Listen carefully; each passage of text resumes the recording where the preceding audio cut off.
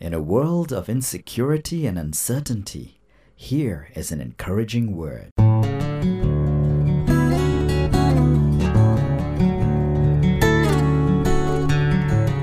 Do not succumb to the ways of the world, but always remember that the fruit of the Spirit is love, joy, peace, forbearance, kindness, goodness, faithfulness, gentleness, and self-control. Against such things there is no law. Galatians chapter 5, verses 22 to 23.